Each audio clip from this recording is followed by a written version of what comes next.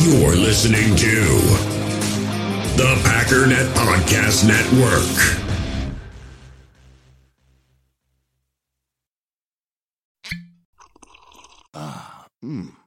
The first taste of rare bourbon you finally got your hands on. That's nice. At Caskers.com, we make this experience easy. Caskers is a one-stop spirit curator with an impressive selection of exclusive, sought-after, rare, and household names in the realm of premium spirits and champagne. Discover the top flavors of the year now by going to Caskers.com and using code WELCOME10 for $10 off your first purchase. Get $10 off your first purchase with code WELCOME10 at Caskers.com. It is time. It is time. They can't beat the Packers. No. Are you crazy?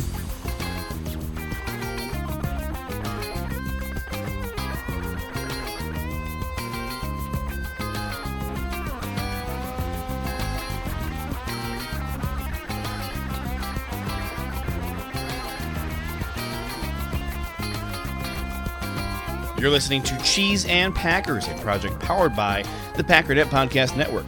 I'm your host, JJ Leahy. We're going to talk about the election results. Just kidding. We're not going to do that. Screw that. No.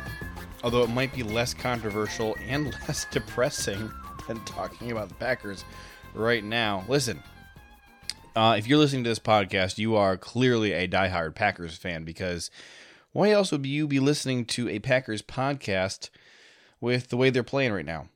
I mean, it is only the toughest, truest fans out there that still care enough to listen to daily or weekly podcasts. You guys can leave at any time. I got to keep doing this every single week, twice a week, really. I got 2 weekly shows. I can't go anywhere. I got to keep talking about the Packers even when I don't even want to watch the Packers. And I don't want to watch them right now because it's physically painful. Man, they are bad. They're not all bad. There's obviously good stuff that they do. You know, they move the ball pretty efficiently this past week. I think if you didn't have those interceptions, you're looking at oh my gosh. You know the story. You know. We lost by 6. We threw 3 interceptions in the red zone. If we just kicked a field goal each time, we would have won by 3. So we all know what happened. We all know why we lost. Losing Rashawn Gary, Romeo Doubs, possibly Eric Stokes. It's the kind of feels like the final nail in the coffin of the season, the 2022 season. Mark Murphy disagrees. Quote, "We're all very disappointed. The expectations, and rightly so, were very high going into the season. I have a lot of confidence in Matt LaFleur, Brian Gutekunst, and Russ Ball. My expectation is we will play well and we will improve. I know things look bleak now, but things can change quickly in the NFL. We are not ready to give up on the season." That last sentence kind of feels like it's coming out of nowhere. The rest of his statement really could be construed as, a statement of confidence in the future of the franchise moving forward, which I absolutely would agree with and support. That final sentence, that we're not ready to give up on the season, I have questions about that. I'm not calling him dishonest. I'm not saying that he is just saying words. But it's a little hard to wrap your head around.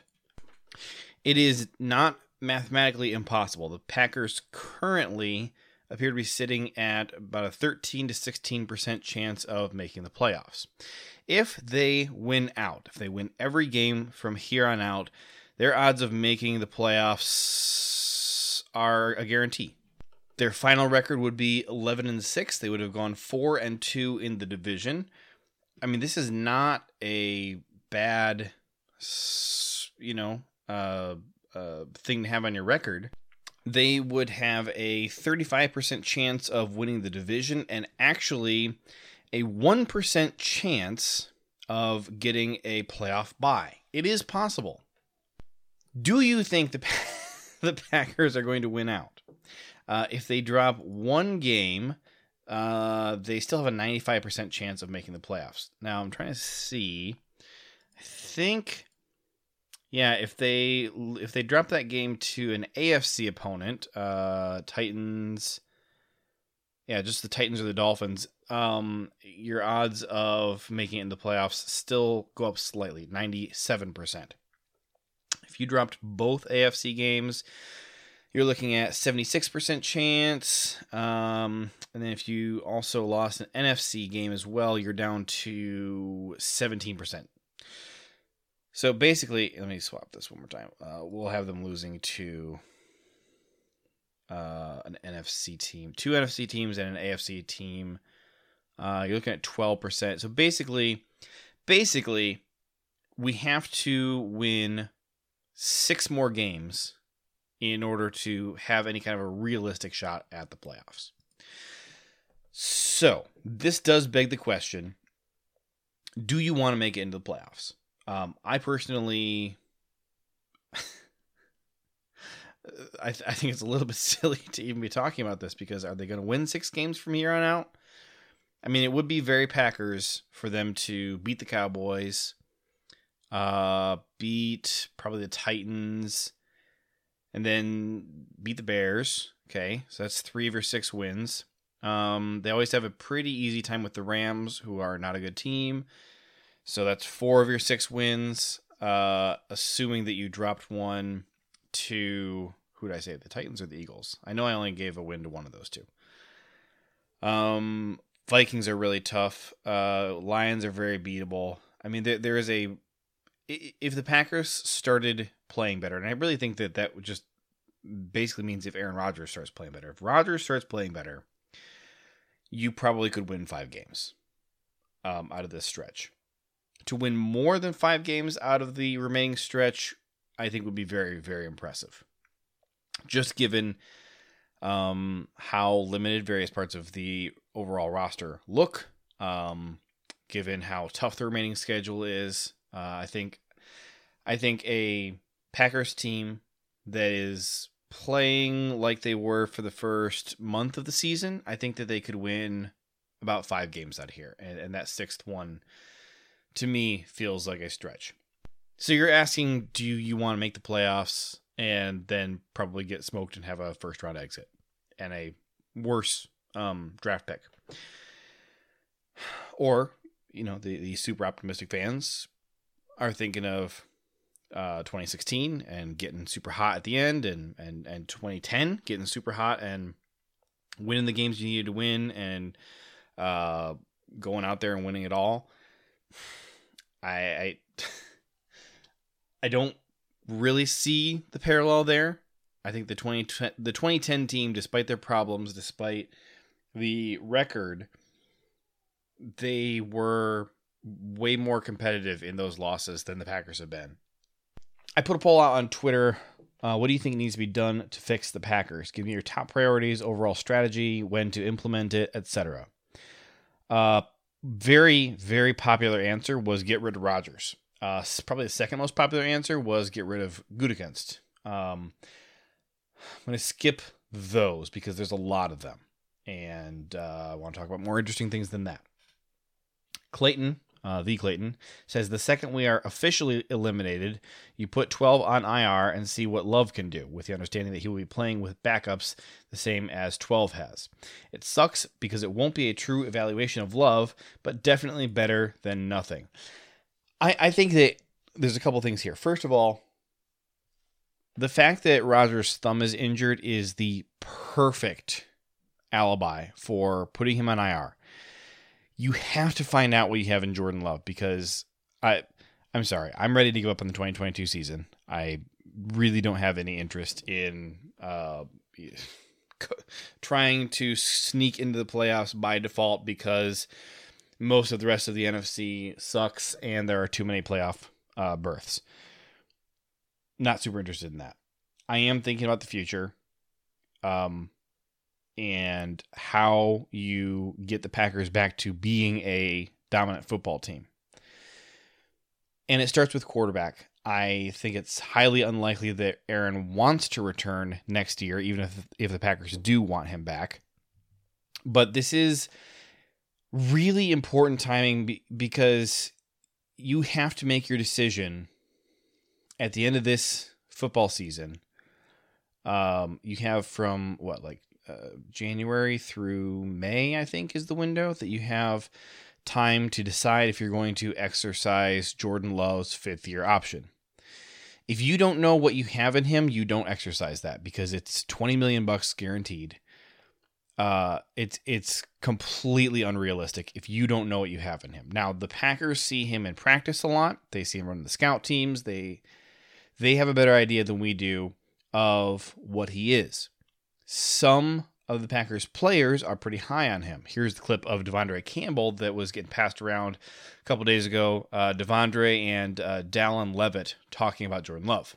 I mean, I think Jordan's a great player. I think he's a great teammate. I'm not in the offensive meetings, but I can see the way that the ball comes out of his hands. I can see the way that he's decisive playing against our defense. I mean, I don't know about y'all, but I think we got a pretty good defense, and he does a really good job for us in practice, gives us a real look, and it's pretty impressive. He's done some pretty impressive things. He's a starting quarterback. Okay, Yes. there we go. Yeah. No question. He's better than a lot of quarterbacks, and there's a lot of starting quarterbacks. Wow, there we go. That's good stuff there. How about that? Yeah. I am blown away at, and have been for a long time, at the number of opportunities that they have had to put Jordan Love out there and have chosen not to. Giving whole quarters or halves to other backup quarterbacks who are completely meaningless. The Detroit game last year where they only let him play a half. Did the first half help our offense, our starting offense? Did it help Aaron Rodgers? He played like garbage against the 49ers. I have a hard time seeing the value there. And okay, sure, hindsight's 20/20, I guess, but I don't understand how they've let so much time slip through. Basically, his entire 3 out of the 4 years of his rookie contract have slipped away with him playing it's like 7 quarters of football, and then some quarters in preseason games. Ridiculous. Another really popular suggestion here in the Twitter poll was tanking the rest of the season and trying to draft a quarterback of the future, whether that's Bryce Young, CJ Stroud. I don't think there's any other quarterbacks in this draft that are really worth considering. Maybe you like Anthony Richardson. I think he's clearly in a lower tier right now as a prospect than Bryce Young or CJ Stroud. But those are probably the 3 I would consider. The draft order right now, if the season were to end today, the Packers are sitting at number 10. They are 1 spot behind or ahead of, depending on how you look at it, Chicago. Chicago's at 9. Packers are at 10. The number 10 overall pick is not worth very much. You'd have to get inside the top 5 to really have a great pick. But I think the number 1 pick is attainable. The number 10 pick is not worth anything. Like, if you're going to be picking at 10, you might as well win a couple more games and try and make it in the playoffs, honestly. Now, we do play against Chicago. We also play against Detroit, who is sitting at number 5 right now. We said the Packers have a 13 to 16% chance of making it into the playoffs. They currently have a 1% chance of getting the number 1 overall draft pick. If they lose out the rest of the season, if they don't win another game, which would be hard to do because you're playing some really bad teams. You are playing the Rams, you're playing the Bears, you are playing the Lions. I think those 3 games will be challenging to lose. But if you lose all of those, you do have right around an 80% chance of getting the number 1 overall pick. Now, part of why is because you are handing an extra win to the Lions, and the Lions have they have a tiebreaker over you. Therefore, they would be behind you in the draft order. You also are losing to the Bears, so that pushes them further down. Looking at the other teams who are in play, the Panthers, Texans, Steelers, Raiders, they're all in contention as well. The team that you're competing with the most is the Texans. So Houston currently has 1 win and 1 tie.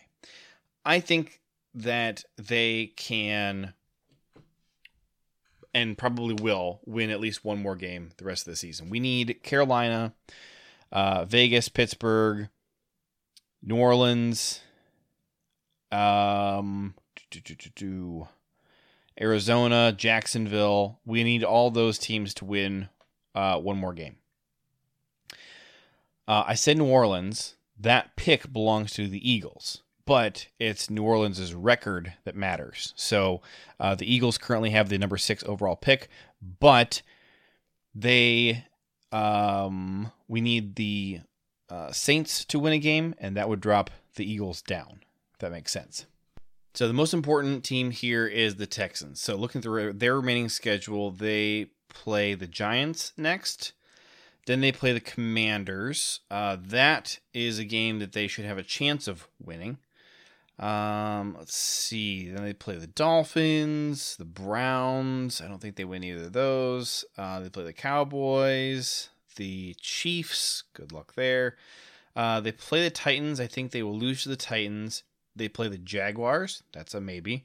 The problem is we also want Jacksonville to get a win in here as well. So that kind of sucks. And then they play the Colts in week 18. I think the Texans have a shot at beating the Colts. I do. The Colts are tanking for the number 1 overall pick themselves. They are behind the Packers right now. They are picking at 14.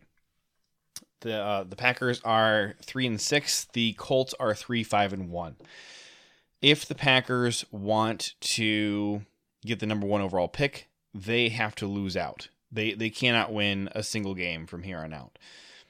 The Colts, I don't think are winning again this season. I think they are done winning. They'll finish 3-15-1, whatever it comes out to. You don't have to talk in numbers that big frequently when you're talking about losses. So yeah, 3-15-1. Is that right? No, 3-14-1. 3-13-1. My goodness. 3-13-1. That's how they're going to finish the season. I think so. The interesting thing is, as you go along the season, the Packers, like I said, are currently sitting at about a 1% chance of getting the number 1 overall draft pick. Every game they lose from here on out, with the exception of the first one, basically doubles their odds. So if they lose to the Cowboys, they still sit at exactly a 1% chance to get the number 1 overall pick. If they lose to the Titans as well, their odds jump to 2%. If they lose to the Eagles, it jumps up to about 3.5%. Then if they lose to the Bears, it jumps up to 7%. If they lose to the Rams, we're looking at 12%.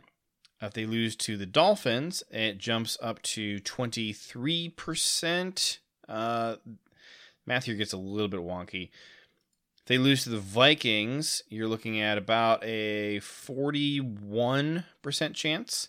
And then if you lose that final game to the Lions as well, there's a massive impact here, and you jump up to basically 80%. It's like 79.8% chance of getting the number 1 overall pick.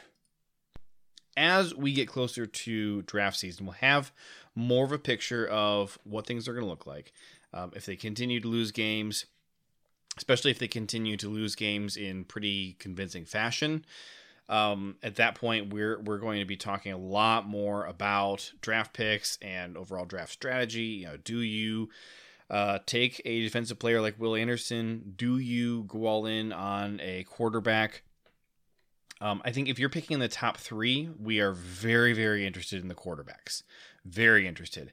If you're picking in like the top 5, I think you're still really interested because you could trade up. You could trade next year's first round pick to get all the way up to number 1 if you just believe like Bryce Young is the guy, and we really feel it.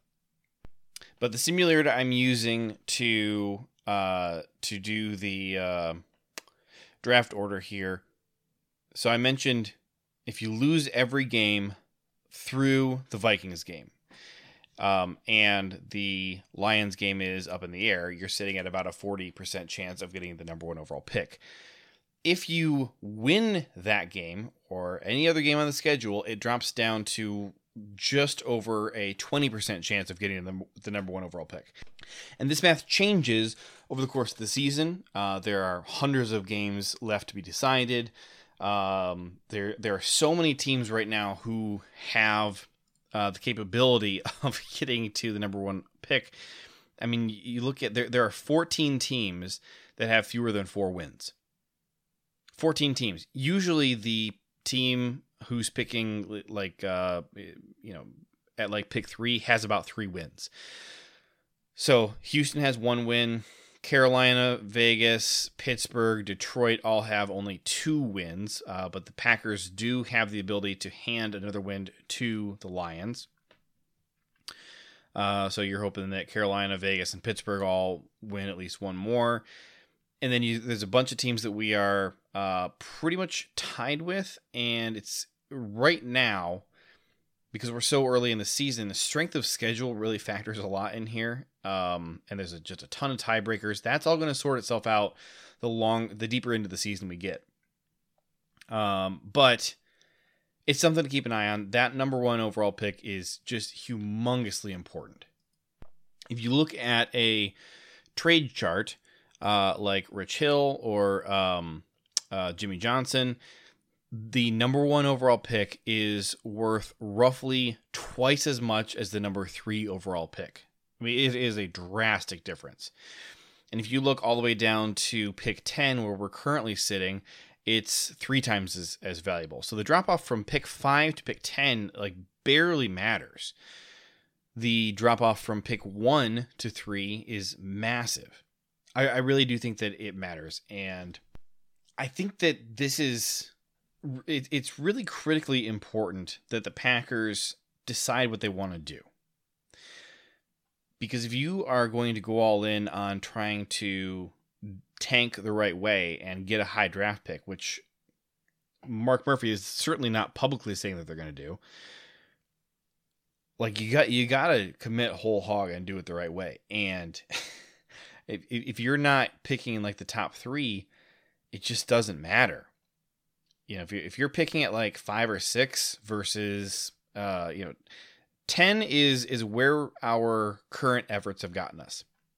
So there's not much reason to think that going forward, without making any changes, we're going to do things any differently, and get different results than we have been getting. So if you're looking at this and saying, we're not going to make any changes, we're not going to try and bring in any outside help or make any coaching changes or philosophy changes or sit somebody or have a conversation with players about the way we're doing business and really change things up. If you cannot manufacture some kind of change, there's no reason to think that the outcome is going to be any different. And what we have done so far has landed us at right about the 10th overall pick, which is pretty far away from getting into the playoffs. It's pretty far away from the first round pick or the number 1 pick. You need to have a clear, decisive path forward.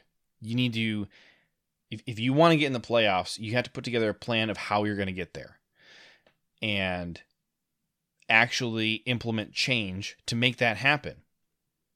I don't want to sit at 10. 10 is nothing. It's not a good draft pick. It's also not a good football season. There's nothing to be proud of at sitting at 10. That's where Washington picked last year. They got Drake London. Woohoo. Drake London does not change your franchise. All right, the previous year it was the Philadelphia Eagles. They picked Devontae Smith. Smith, very good wide receiver. He's not even their number one. They had to go trade for A.J. Brown to get a number one wide receiver. In 2020, the Browns picked at 10. They took Jedrick Wills. When was the last time you heard somebody talk about Jedrick Wills? I don't think he's a bad football player. The Browns have an okay offensive line, but they're not winning games. They suck. Jedrick Wills didn't change anything for them. That same year, the Bengals drafted Joe Burrow. He took them to the Super Bowl. The number one overall pick in the hands of somebody who's not stupid like the Lions can be franchise altering. 2019, pick 10 went to the Steelers. They took Devin Bush, who is probably the very worst linebacker in the NFL. He's horrific. 2018, the Cardinals took Josh Rosen. Now, I liked Josh Rosen at the time. Clearly, in hindsight, that didn't work out. What did the number 10 overall pick get you? A one-year rental, crappy quarterback that you got rid of the very next year. Now, occasionally, you do strike gold. 2017, which is, 6 years ago now. Isn't that 7 years from the... So, 17, 18, 19, 20, 21, 22, 23. 7 years. Yeah, 7 years prior to this upcoming draft we're talking about.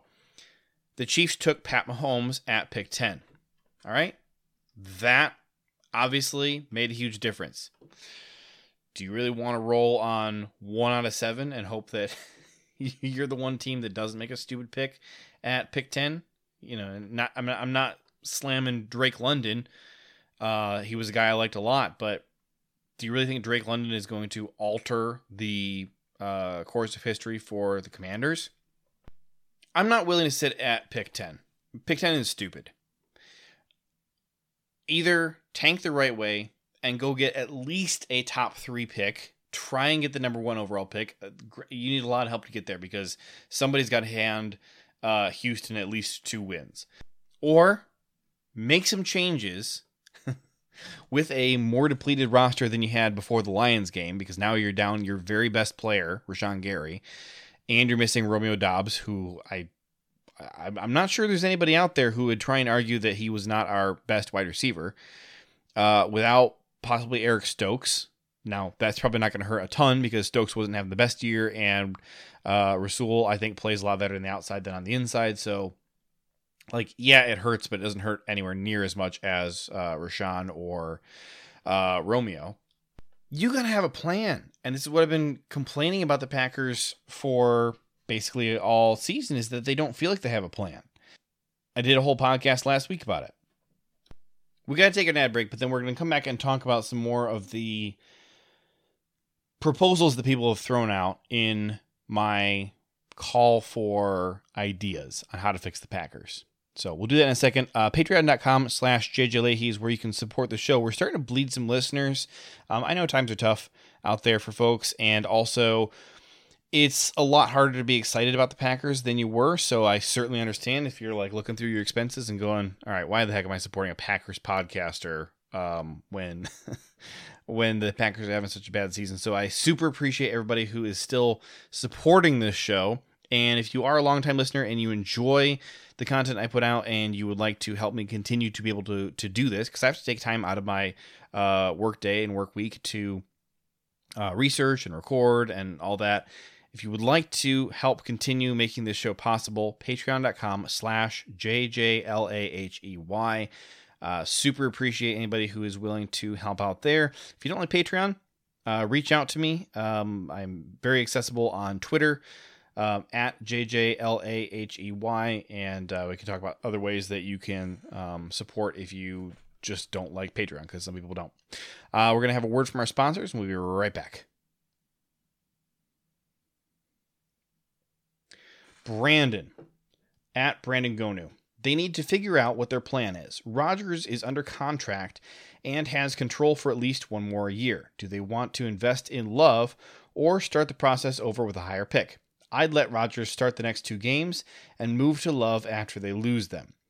See what they have and hopefully build trade value and start the process over. After that, they need to be smarter about who they move on from to fix the cap. Bakhtiari, Jones will have to move, etc. Then probably look into a defensive coordinator. I would be surprised if Joe Barry is back next year. I think there are enough problems with his play calling and play design and the preparation of his guys that I would be surprised if he's back. Particularly, right now there's nothing to suggest that the Packers are going to get hot and go on a streak, which means some heads will roll at the end of the season. We don't know. We don't have any idea if guys like Matt LaFleur and Brian Gutekunst are going to be on the hot seat. I don't think Goody should, but I think that it is a question that Mark Murphy should be thinking about. He needs to be evaluating, has Gutekunst done a good enough job? When you have a season that's this bad, I don't think that anyone is immune to criticism and review. Matt LaFleur, I think, has a great opportunity here in a challenging situation to show Mark Murphy, to show Brian Gutekunst over the course of the rest of this season what he's made of. It has not been an impressive first half of the season from him. If he does not make any adjustments, if things just stay the same, if he keeps going up to these press conferences and saying, yeah, I don't know what to do or how to fix this, dude, you're telling me right now that you're not the guy to fix it. So Matt has a fantastic opportunity here over the next 8 games to show us what he's made of, what kind of leader and head coach he's going to be going forward in the future. No question, the first 3 years of his time here in Green Bay were really good. It was a dominant team. They were winning a lot. He has demonstrated that he does, for the most part, know how to be the head coach of a winning football team. And that's important because, or I should say it's an important distinction because winning fixes everything. So if you have locker room issues, they are minimized by all the winning. If you got locker room issues and you're not winning, it's a lot harder to turn that around. And I think that the Packers are facing some sort of a rebuild. No question. Whether it's going to be a big rebuild or a small rebuild, that remains to be seen. But they are facing a kind of a rebuild. And there will be a lot of bumpy challenges along the way. Is Matt LaFleur the guy to get you through that? And we've had a bunch of games over the last few years that showed you the side of the Packers that we're seeing right now. Think about the Chargers and 49ers games in 2019. Buccaneers game in 2020. Saints game in 2021. These games where the Packers just come out completely flat and undisciplined and unprepared, and they look like they don't care, and they look like they didn't get any sleep, and they look like they didn't practice. And now we're just getting an entire season of that. There have been these kinds of issues in the past. So I do think it's a fair question to wonder if Matt LaFleur is head coach material or if he's just an offensive coordinator. Speaking of offensive coordinator, because we already talked about Joe Barry, who I think will be gone. Steno. So far the offense has looked pretty bad since Steno took over. Now the problem is the offense looked this bad at the end of last season as well. They finished the season pretty bad, and we had Hackett here, we had Getsy here. So I'm less inclined to think that we are bad because Steno is in charge. But Matt LaFleur and Steno working together have not been able to fix the offense. I have really come around this season on the importance of wide receiver. I'm not fully where everybody else is yet, but I previously was much more of the mentality that wide receiver kind of barely matters and that scheme and quarterback are way more important. I am changing my tune on that. And I don't think that the wide receivers we have are good enough. Lazard, Watson, Watkins, they're not enough. That is true. It's also not the only problem with the offense. It's not even the only problem with the passing game. Rodgers is consistently not throwing to wide open guys. Now, there are a lot of conversations around the accuracy issues. I know Clayton is really quick to run to Rodgers' defense about accuracy stuff and point out a bunch of great throws. Yes, Rodgers is capable of being accurate. The problem is he is not consistently accurate, and he does throw a bunch of inaccurate passes. So I'm not just going to give him a pass for it, because if he tries hard enough, he can be accurate. What's the issue with his accuracy? Is it his mechanics? Is it his hurt thumb? And then beyond that, if you think you know what the problem is with the accuracy, or I should say with the inconsistent accuracy, and you think you can fix that, what about the decision making? Somebody posted a clip on Twitter. It was called the Aaron Rodgers try to throw the ball over the middle challenge. And it's just clips of guys coming wide open over the middle and Rodgers holding on to the ball, taking a sack. I don't know why he's not reading what he's seeing. He's not going through his progressions. He's not throwing the ball to wide open guys. Sometimes he's not throwing the ball to a guy who could pick up 4 or 5 yards because he is still hunting downfield for the big game. We know that that's part of his DNA. It's really probably not ever going to change. He got away from that in 2020, which was fantastic. But even last year at the end of the season, we were really frustrated that he was not doing that. The offense as a whole is disjointed and ugly and messy, and we all are widely aware that the Packers are running 2 different offenses right now. Here's a quote. This is Aaron Nagler screenshotted a quote that is behind a paywall on PackersNews.com. It looks like it's a pretty good article. I didn't pay to read it, but if you're interested in reading more about this, I recommend it. Here's the quote. A personnel executive for a team that employs a form of the growingly popular scheme that LaFleur, Kyle Shanahan, and Sean McVay first designed when they were together in Washington and perfected in Atlanta, Los Angeles, and San Francisco, agreed that it is not what LaFleur brought to Green Bay. Quote, their offense is more stagnant with way less shifts and motions, the executive said. The formations are much more spread out. Green Bay's offense is shotgun and RPO based, whereas others are under center and have more true play actions. Yeah, that is true that is what has been happening. That's the Aaron Rodgers offense being described. We have 2 different offenses. We have the Matt LaFleur offense. We have the Aaron Rodgers offense. The one thing that really baffles me is that if you think back to the Kansas City game last year, was it last year or 2 years ago? Last year, I think. Whenever Rodgers had COVID and we played the Chiefs, and for some reason we still kind of ran a lot of the Aaron Rodgers offense with Jordan Love. That was a little bizarre to me.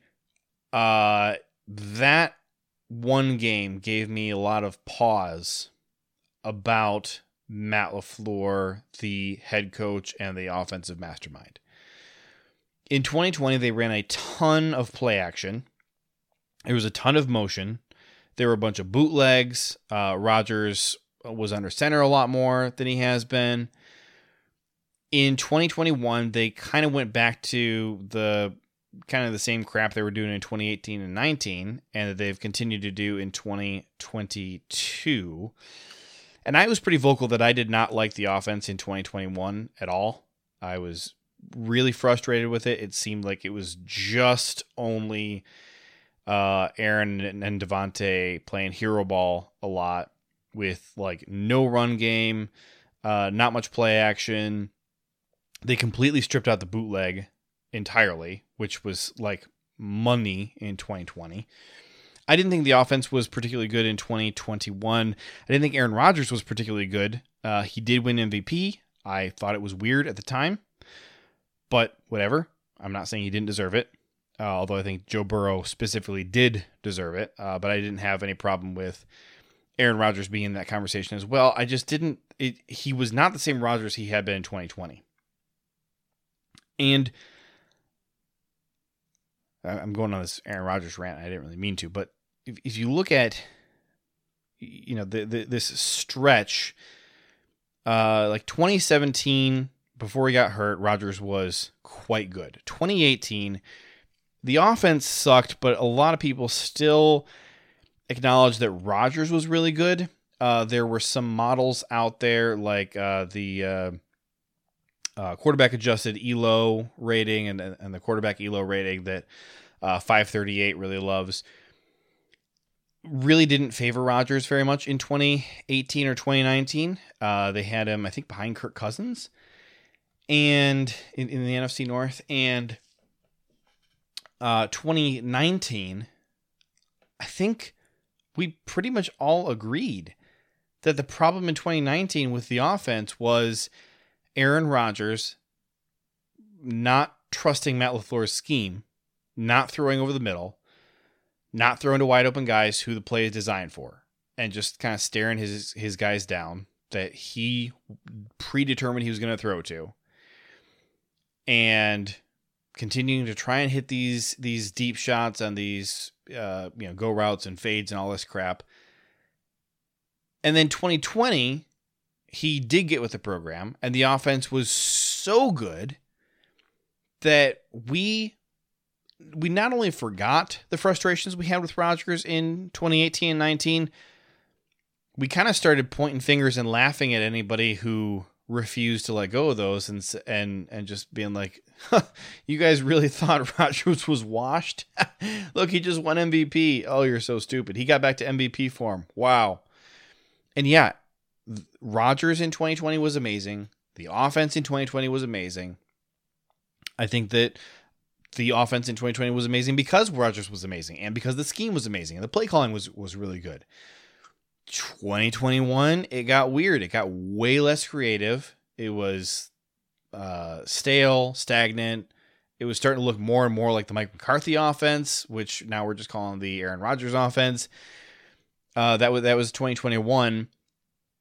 And 2022, I feel like we have all the same questions we had about Rodgers in 2019, plus now we have the accuracy questions. And again, yes, he can throw accurate passes at times, but he doesn't consistently do it. So,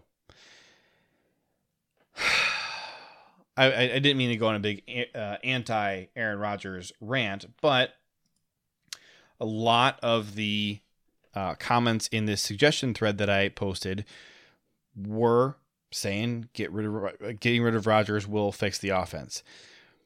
I don't know that is true, but I also don't think the offense gets worse without him. I really don't.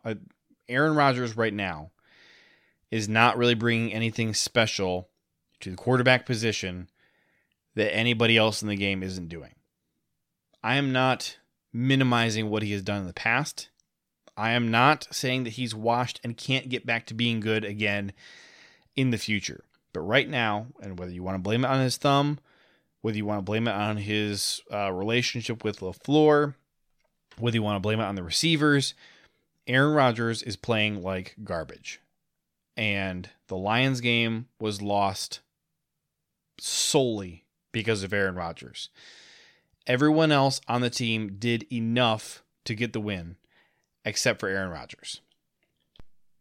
Nathan James says, let Love play until the bye. See what he's made of. We got nothing to lose at this point.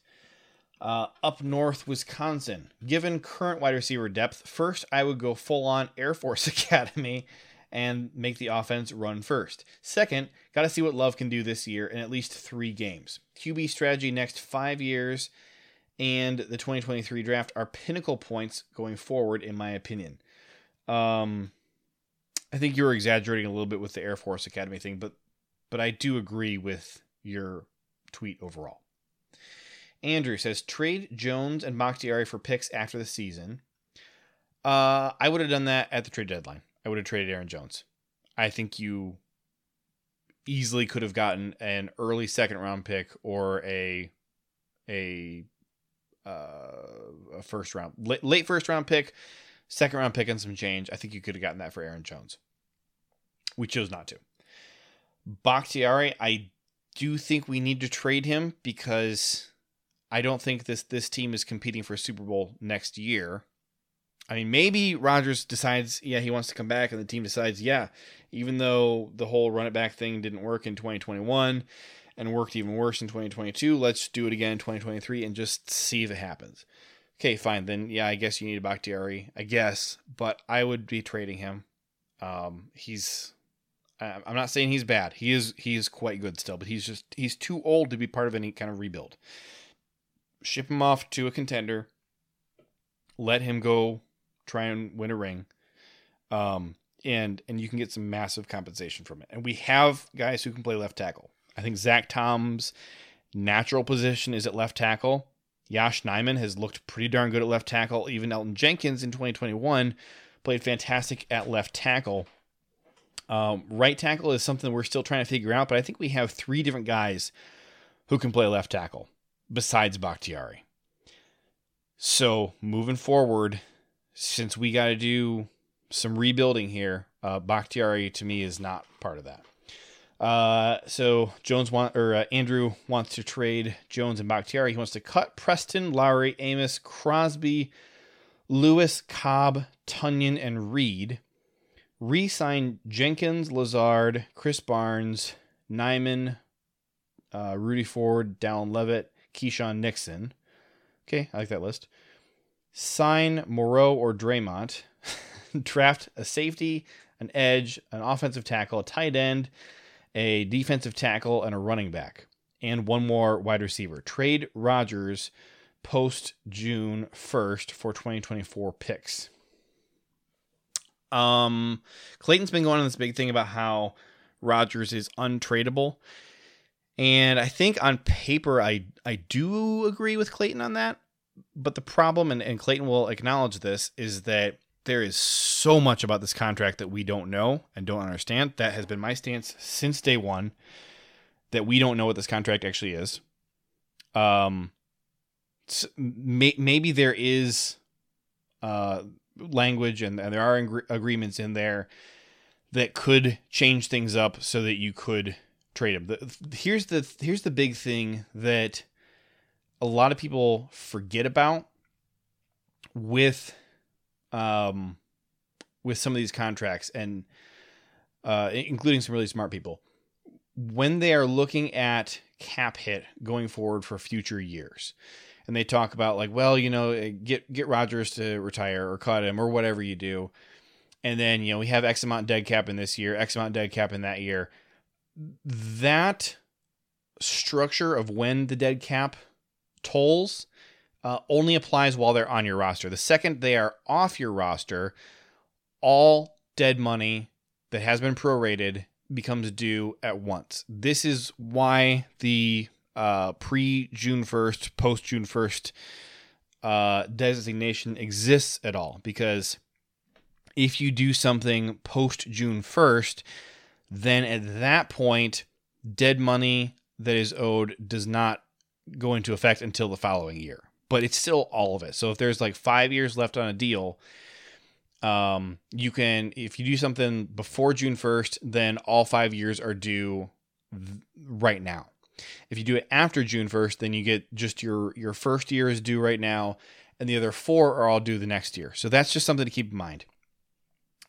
Because I have heard a bunch of people trying to, break down what would be the cap hit if we did move on from Rodgers? Well, we'd have X amount in 23 and X amount in 24, X amount in 25. That's not how it works. Because once he's, you can look at over the cap or Spot Track or whoever you want to see how the contract is currently structured to the best of our knowledge. But that information is only accurate as long as the guy is on your roster. The second he's off your roster, you can't have stuff tolling into multiple future years. So, and you can only do one future year, and that's only if you do it post June 1, because then technically you are making moves for the following year. So that's how that works. As far as cutting Preston, I think Preston would be a guy I probably keep because he's not that expensive. Lowry was a guy I talked about a lot before this season began, of like, he made an awful lot of sense to either cut, trade, or extend. And I didn't really understand why we were just keeping him on his existing deal. So I think he is going to be a free agent upcoming pretty quick here. He's not playing bad. I think he's a guy I would keep around. He's not super expensive. I would have given him a contract extension this past year, same as Amos. But it's also a little bit hard to say what we got in Amos right now because he's playing bad. I mean, not Savage level bad, but he's playing worse than he usually plays. And this is the second year in a row that he has started off the season slow. So last year he finished on a hot note. We got to see if he can do that again this year. Last year we didn't have a safeties coach. This year we do. We got a new guy named Ryan Downard. The fact that all our safeties are playing so bad, I mean, not Rudy Ford, I think he's doing a good job, but the fact that Amos and Savage both stink this year, to me, says that Ryan Downard is not helping things any. Like, we're getting worse results now with you here than we had last year when we didn't have a safeties coach. So I question whether he's in over his head or not, which leads to my overall general long-term wonderings about Matt LaFleur's ability to hire coaches. I think that he's been pretty hit or miss. There's been some really good hires. There have been some. Here's the thing: is that he doesn't seem to. When he misses big. You know, Joe Barry, I don't think was a good hire. Sean Menenga, I thought was a really bad hire. I thought Mo Drayton was a much worse hire. Ryan Downard, it kind of fits in with a bunch of Mo Drayton type hires where you've had a guy who's been in your building working with you for a long time, and then you promote them up to a position coach or a coordinator in Drayton's case, and it just becomes immediately obvious that they are not the guy. They are not qualified. Like, it's I'm trying to think of the last time he had a coaching hire that, like, I thought was good at the time and then aged poorly. It's typically more like he hires a guy and I right away I'm like, dude, I don't get this at all. And then it's a disaster. Or there's been a couple times where he hired a guy and I was not thrilled, but then the dude turned out to be a stud. So, like Jason Rebrovich, who's our outside linebackers coach, when I first saw the hire, I was underwhelmed with it. And then I got talked into it being a good hire, and so far it seems pretty good. No complaints about Rebrovich. I do have questions about Matt LaFleur's overall ability to hire coaches. He's hired some good ones. I think Mike Smith was really good. I don't know why we weren't able to retain him, but we weren't. Jerry Gray, I think, is a good guy to have in the building. I think our DBs have gotten demonstrably worse since he got here overall. Kind of not really close to me. Let's see. Now, one of the early coaching change-ups he made was, what the heck was the guy's name? Alvis Whitted, I think, was our wide receivers coach, and he got fired because the wide receivers stunk to high heavens in 2019. And I think he is Wisconsin's wide receiver coach now, which kind of explains a lot. And so then LaFleur hired Jason Vrabel. Jason Vrabel? Yeah, Jason Vrabel, who I think has done a really good job overall. I think that we have, for the most part, we have gotten better results out of our wide receivers since he got here than you really would have expected based on the quality of player that you thought we had prior to them working with him. So I think he's done a good job. I think that was a good replacement hire. But Kirk Olivadotti, our linebackers coach, the guy I've had questions about for a very long time. I basically have never liked him. And then 2021, randomly we had Fantastic linebacker play kind of across the board, and especially from Devondre Campbell. And I kind of had to throw my hands up in the air and say, well, maybe I don't know anything. Maybe Oluwadadi really is good, and he's just been working with garbage players. The fact that those same players this year are kind of just back down to who they've always been kind of just undermines that brief confidence that I got in Oluwadadi. I don't think like the best thing I can say about Oluwadadi is to bring up that Cardinals game last year where Jerry Gray and Oluwadadi split play calling duties while Joe Barry had, I think, COVID. So, and the defense was just lights out during that game. So I got to give him credit for that. But, dude, I'm not hanging on to a guy who I have felt was bad for 4 years because he play called one good game and got some really good linebacker play from mostly Devondre Campbell and kind of not really anybody else for one season. I don't like Oluwadadi as a coach. I don't think that he's done a good job. That's a guy I would move on from.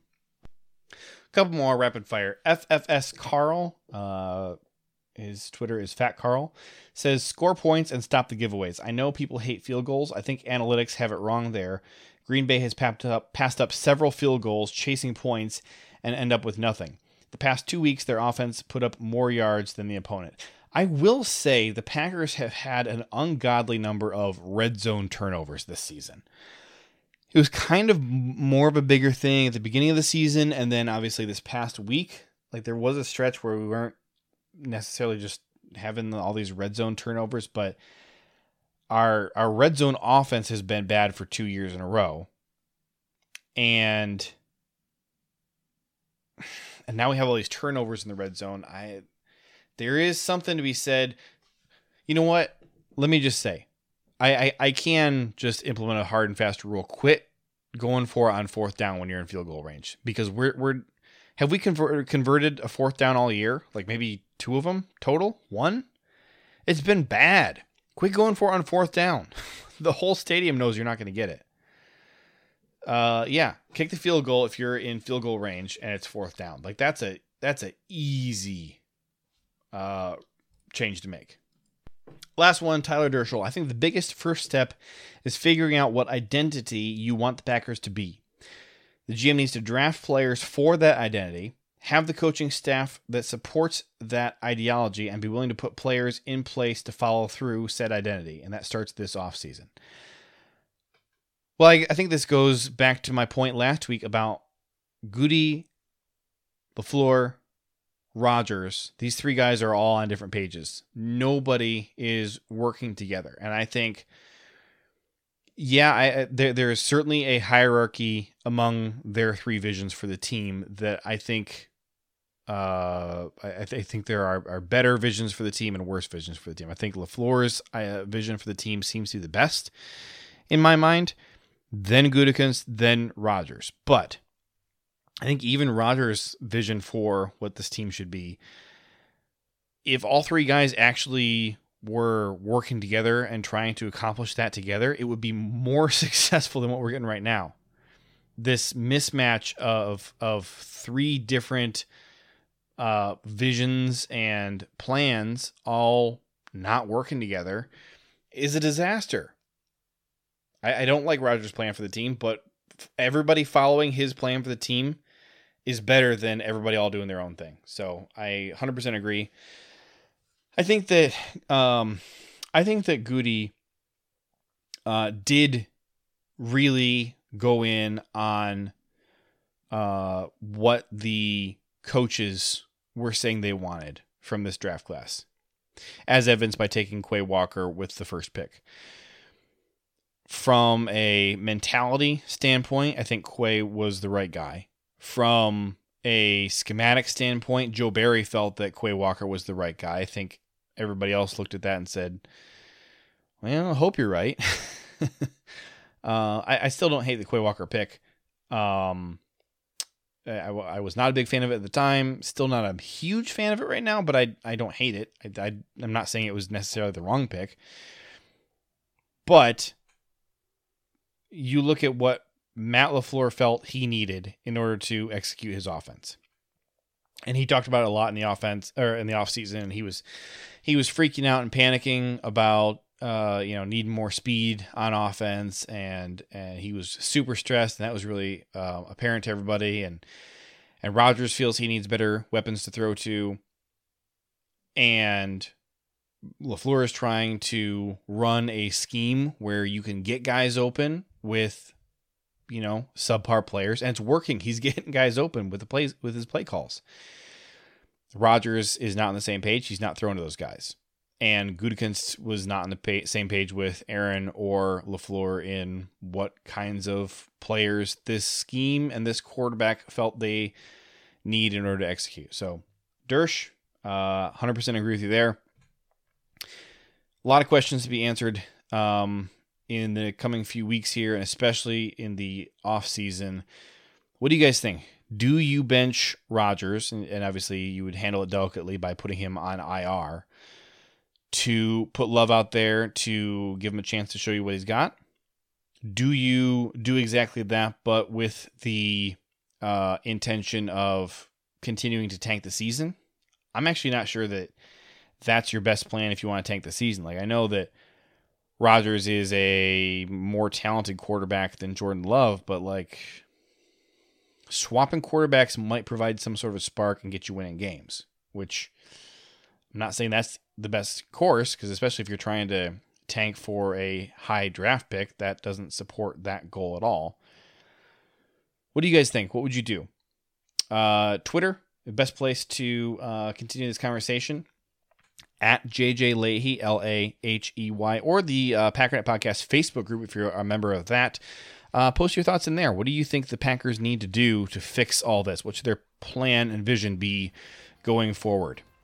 Starts with deciding if you want to tank and rebuild, or if you want to keep trying to push all in for the Super Bowl, trying to make a playoff appearance. That is obviously the first question you got to decide. And then there's a bunch more challenging questions to be answered after that. I'm going to get out of here. Thank you guys so much for listening. You have a fantastic day. I'll talk to you all next week.